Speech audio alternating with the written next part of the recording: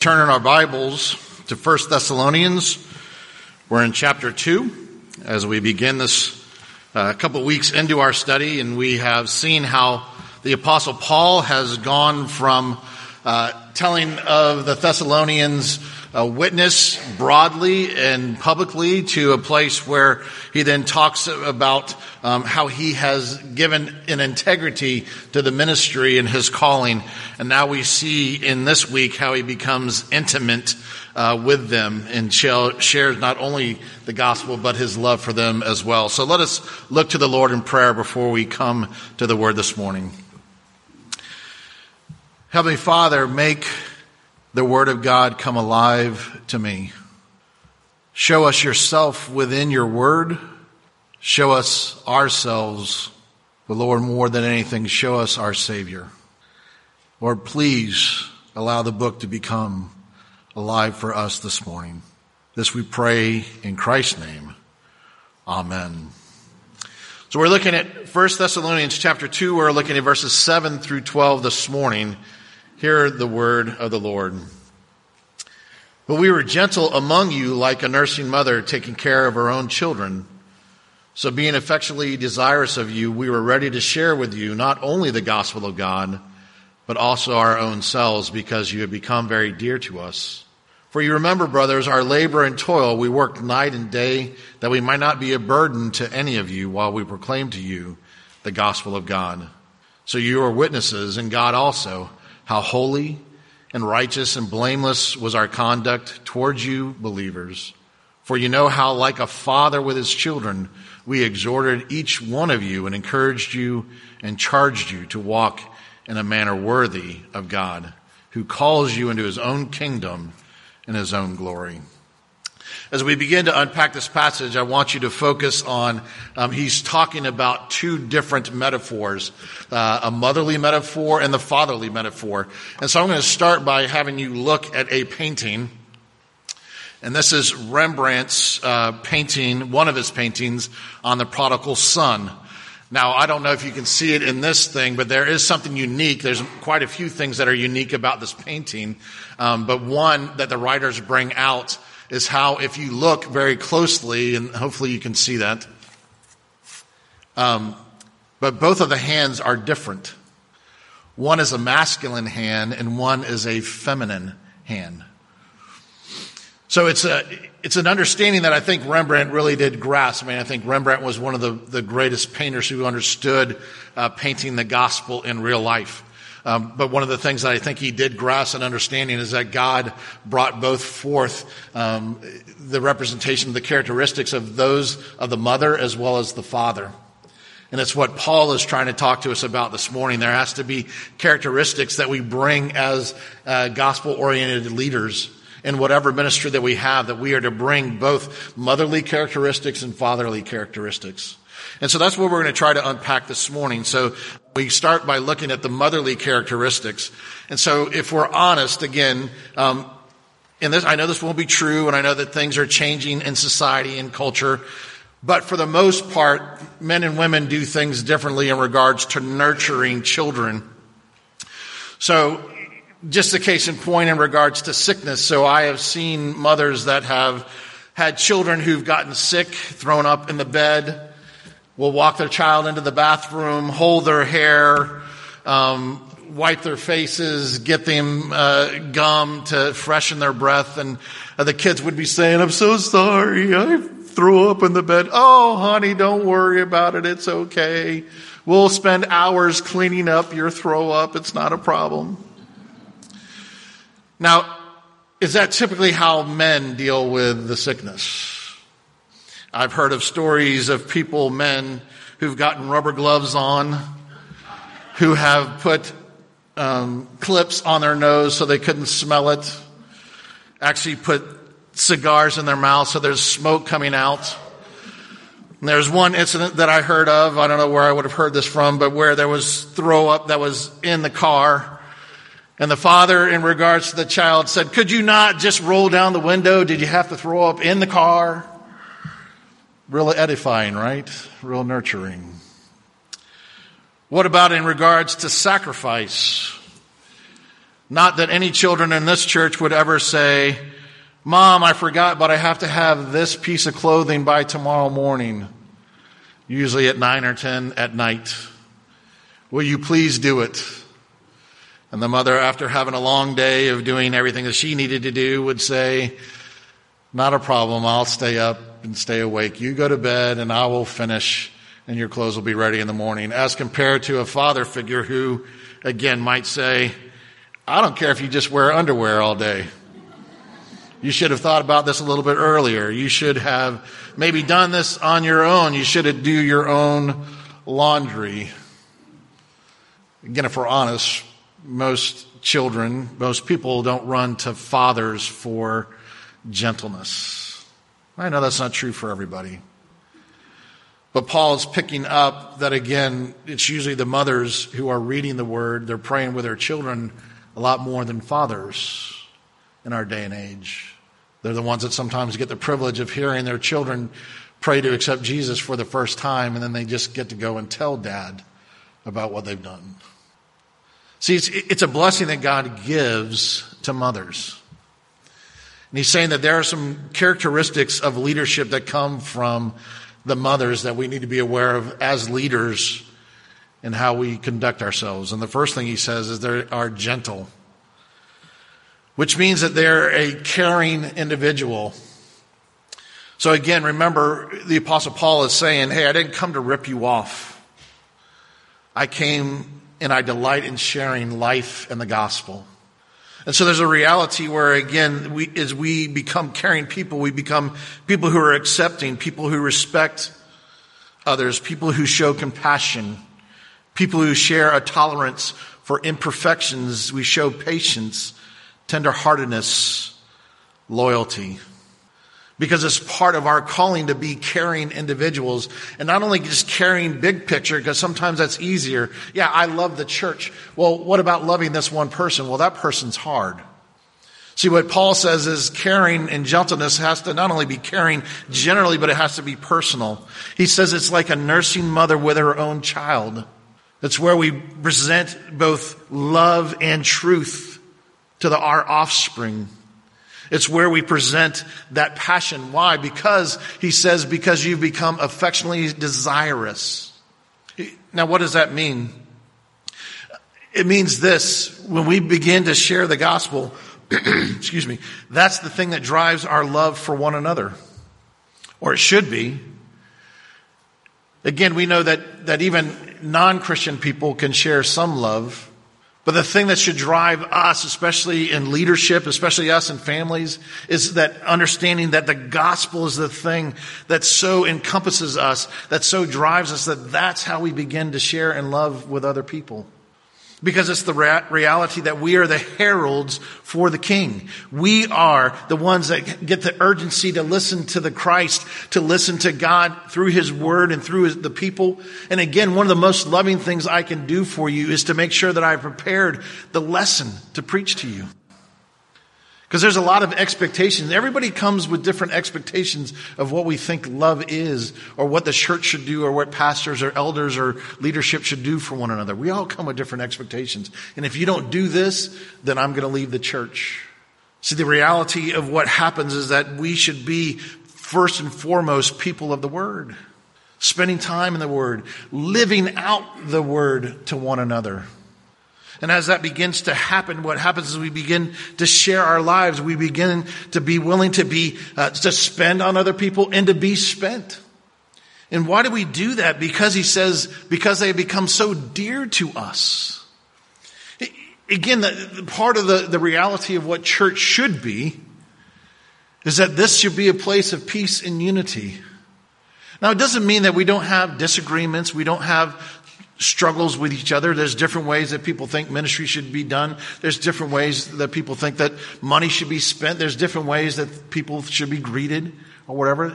But all that aside, not one person should come in here and look at someone in the room and say, I'm not going to sit next to that person because I don't like them. This is family. And it's a place where, again, if we understand what Christ and what God has done for us through Christ and by the power of the Holy Spirit, then we should be that to one another. We should care about peace and unity. We should have a godly concern for one another in good times as well as in bad times and hard times. See what he says the motherly characteristics is she's someone who gives away. And if we're honest, there is the reality of labor and toil in ministry. Ministry can be hard. Sometimes you all don't go to the hospital at convenient times. Sometimes people's lives are in shambles. Sometimes you get phone calls at weird hours.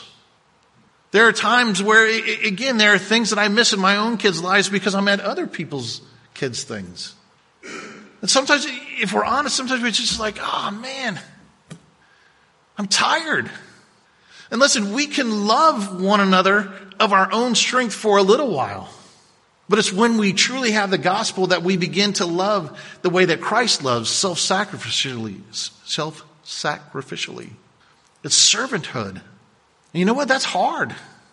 For those that have relatives in long-term care, you want to take care of them, you want to wash them, bathe them, feed them, take care of them. Well, that sounds really good for a week or two, maybe even a month. But years, it's tiresome. It's hard. And Paul says that what we are to be as we have Christ, as Christ becomes all for us, then as he laid down his life for his people, we're to lay down our lives. We're supposed to serve when it's hard. God didn't call us to a place where he said, hey, when you come to Christ, everything's going to get easy. You're going to be good looking, you're going to make lots of money, and everything is going to be smooth waters for the rest of your life because you're a Christian. A lot of times it's just the opposite. Things become harder. And so what he does, he says, I want you to begin to understand that in leadership, you're supposed to have this characteristic. He gives us an example from Epaphras. This comes from Colossians 4:12 through 13. And it says, Epaphras, who is one of you, this is to the Colossians, he's a servant of Jesus Christ, and he greets you. And listen what he does. He's always struggling on your behalf in his prayers.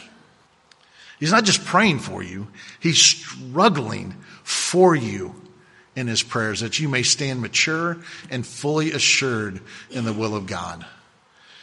Now, we're going to get new shepherding groups. We have a new elder, Stan Thurman, so we're going to shuffle the groups again. You have every right, and you can tell your elder this, you can go to every elder, and especially your shepherding elder, and ask them the question, are you struggling for me in your prayers? And they should be able to answer, yes. But in the same vein, I would ask, are you praying for your leaders? Do you pray for your staff? Do you pray for those in leadership? Are you willing to follow? Are you willing to encourage your leaders? See, the reality is in the midst of labor and toil, Paul said this to them, I don't want to be a burden. And again, that's the struggle, isn't it, sometimes? See, Paul did it by saying, I'm going to go out and I'm going to make money on my own. He was a tent maker by day, but then he used all of his other time to minister to a church. All the rest of the time, so that he was not a burden. Why? Because he was serving God. And when we serve God, what that means is we have to begin to serve one another. And again, that, we've kind of cleaned up that statement, I think. But if we really thought about it, what it's saying is we're to be slaves to one another. Now that doesn't sound fun. And I've done this because I'm a good Christian person. But I've done this with teenagers before. I've washed the children's feet, the teenagers' feet. Now that sounded really good when I started. I'm going to show them how loving and great of a youth pastor I am. Right until the time you have them take off their feet, their shoes and their socks, and you actually smell their feet. And you're just like, my gosh, how much toe jam do you have? Do you understand what Christ has called us to do to each other? We're to serve like a slave. It's sacrificial love. It's like the mother who gives and gets up in the middle of the night. It's the mother that continually wipes the noses, that continually changes diapers. It's the mother that continually wipes up after sickness, Continue to put food on the table and not once ask for a thank you. So Paul says, be gentle like a mother. Be affectionate, desirous of each other. And as you have opportunity, give even when the giving is hard. And then he switches and he starts to talk about how fathers also are to give in regards to leadership. And so what he does, he starts to talk about first the character that men are supposed to have and what they're to bring. And so the first thing he says in regards to character, I want to be holy. Now, the way you kind of look at this when he says holy, righteous, and blameless, they have different audiences. The first one is to God alone. It's a personal relationship to God. See, we're supposed to be people who are set apart, who understand repentance. You know, one of the most things that I think has meant the most to my children is when I've had to apologize. I don't remember my dad ever apologizing to me. Now don't write me notes. Don't say I need to go to counseling. I don't. Okay? However, to humble yourself, to ask forgiveness of your spouse, of your children, of your church members, is an example of holiness. It's an example where we cannot lead anyone where we have not tread. If you want people to live holy lives, live a holy life. Repent. Keep short accounts. Ask forgiveness. Show mercy and grace. And the second thing he talks about is righteousness. And righteousness is in regards to others. It's where we begin to show justice to all. You notice that how no one has ever said this following statement, I was loved too much. No one's ever said that. So how do we love others? We understand we can't control anybody else's heart, but we can control ourselves. We control our anger. We can control our selfishness, our pride, our tongue, so that when we are brought before others, they can say this person is righteous because of Christ, and then he seeks to live righteousness out to others. And then the third thing that he talks about in regards to character is being blameless, and this is in regards to the world. So it means there's no scandal or offense. And again, I use an example a lot, and again, it's not to beat anyone up. I'm not speaking to any one person. Don't write me notes or send me an email, okay? But usually on Tuesdays, that's my day to go to movies. And I go to movies because it's $2 Cokes, $2 popcorns. But it also seems like every gray hair person in Brevard County goes to the movies the same day. So it's usually me and a lot of older people. But you know what? Just because people turn older doesn't mean that they don't sneak stuff into the movie theater. Actually, they're a little bit more brazen about it. They don't even care if things are sticking out of their purses. They don't care. Now, again, it's not because I am a holy person so other that I look down upon those who take in stuff to movie theaters. Truly, part of the reason why I put carts back in their cart spots and I don't take outside Cokes and candy into the movie theater because I never want to be stopped by someone and said, what do you do for a living? And me to say to them, well, I'm a pastor, but I have no problem breaking your rules. But please, by all means, come to my church. And let me tell you about the truths of the gospel and how Christ was holy for you. So I know I'm not perfect, but I do try, because of Christ, to be blameless. So there's no offense, there's no scandal when people come to Christ and this church. So he talks about their character, but then he also talks about conduct. Now, there is a difference between men and women again. And again, I can't say this for every family. I hope you don't get offended. Like, I'm not like that. Okay?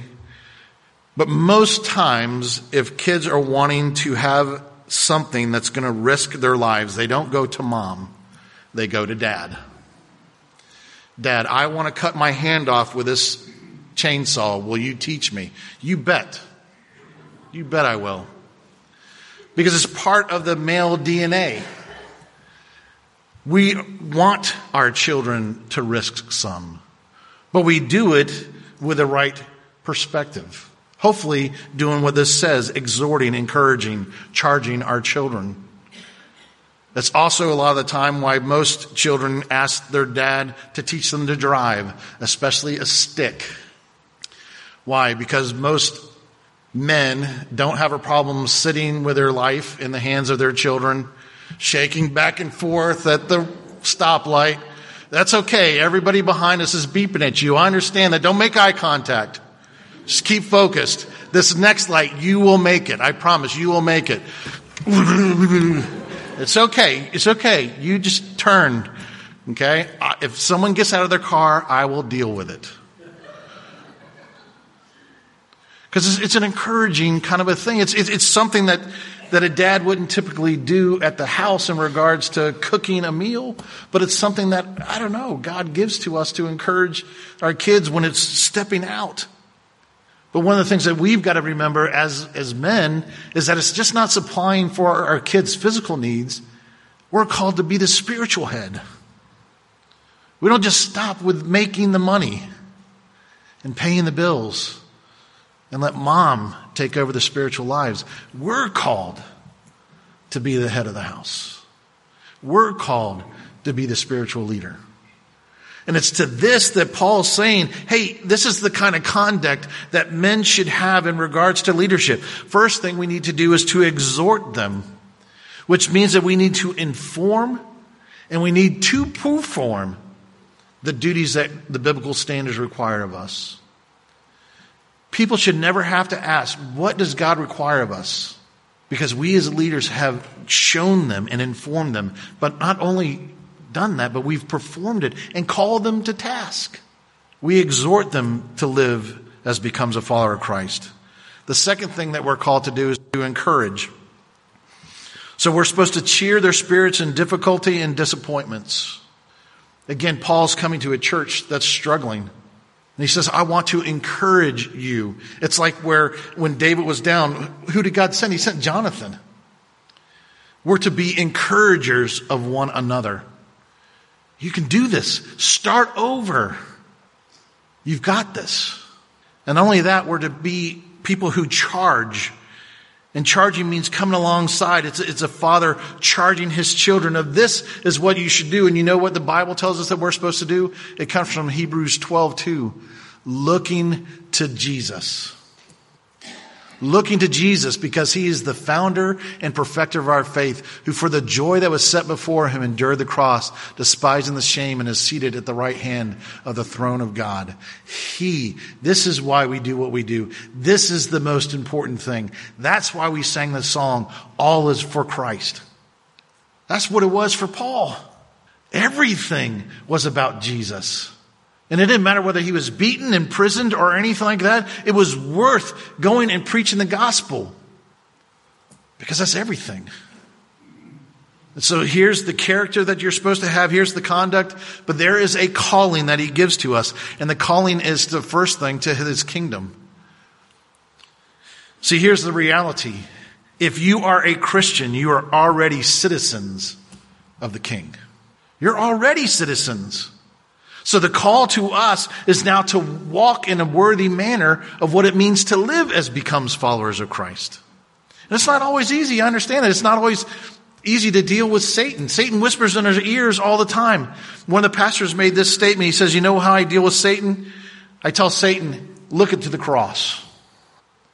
And only that, Satan, but I want you to stick around to see what I become when Christ comes again.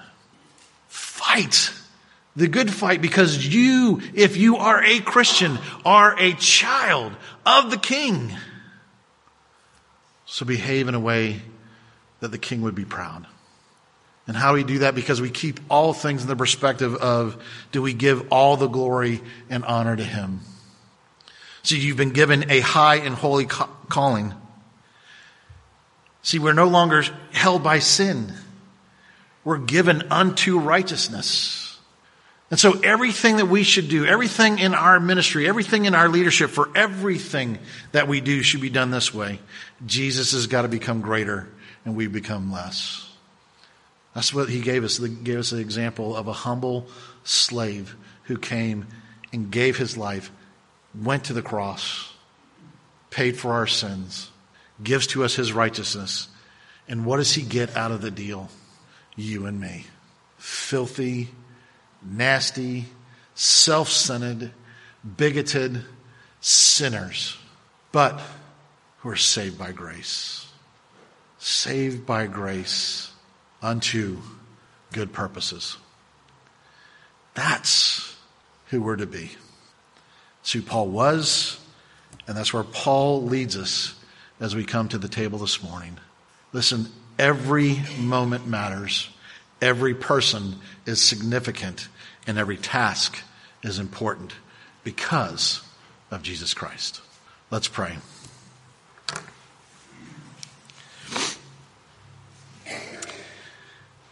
Heavenly Father, again, we prayed at the beginning that you would allow the word to minister to us, that it would become alive.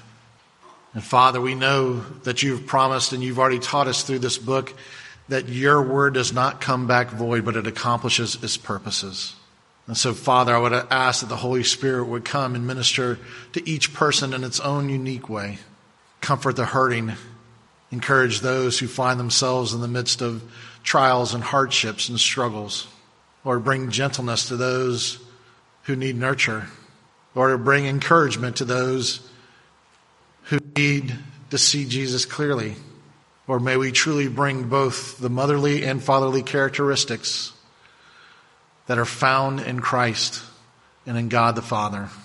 So Lord, let us come to the table and celebrate that you gave your Son the one perfect sacrifice.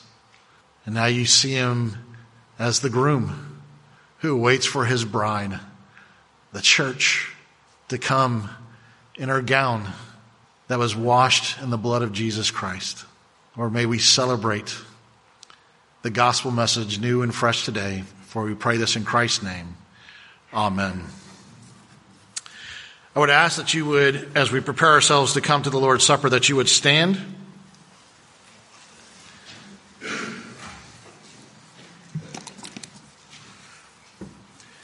And that you would give this confession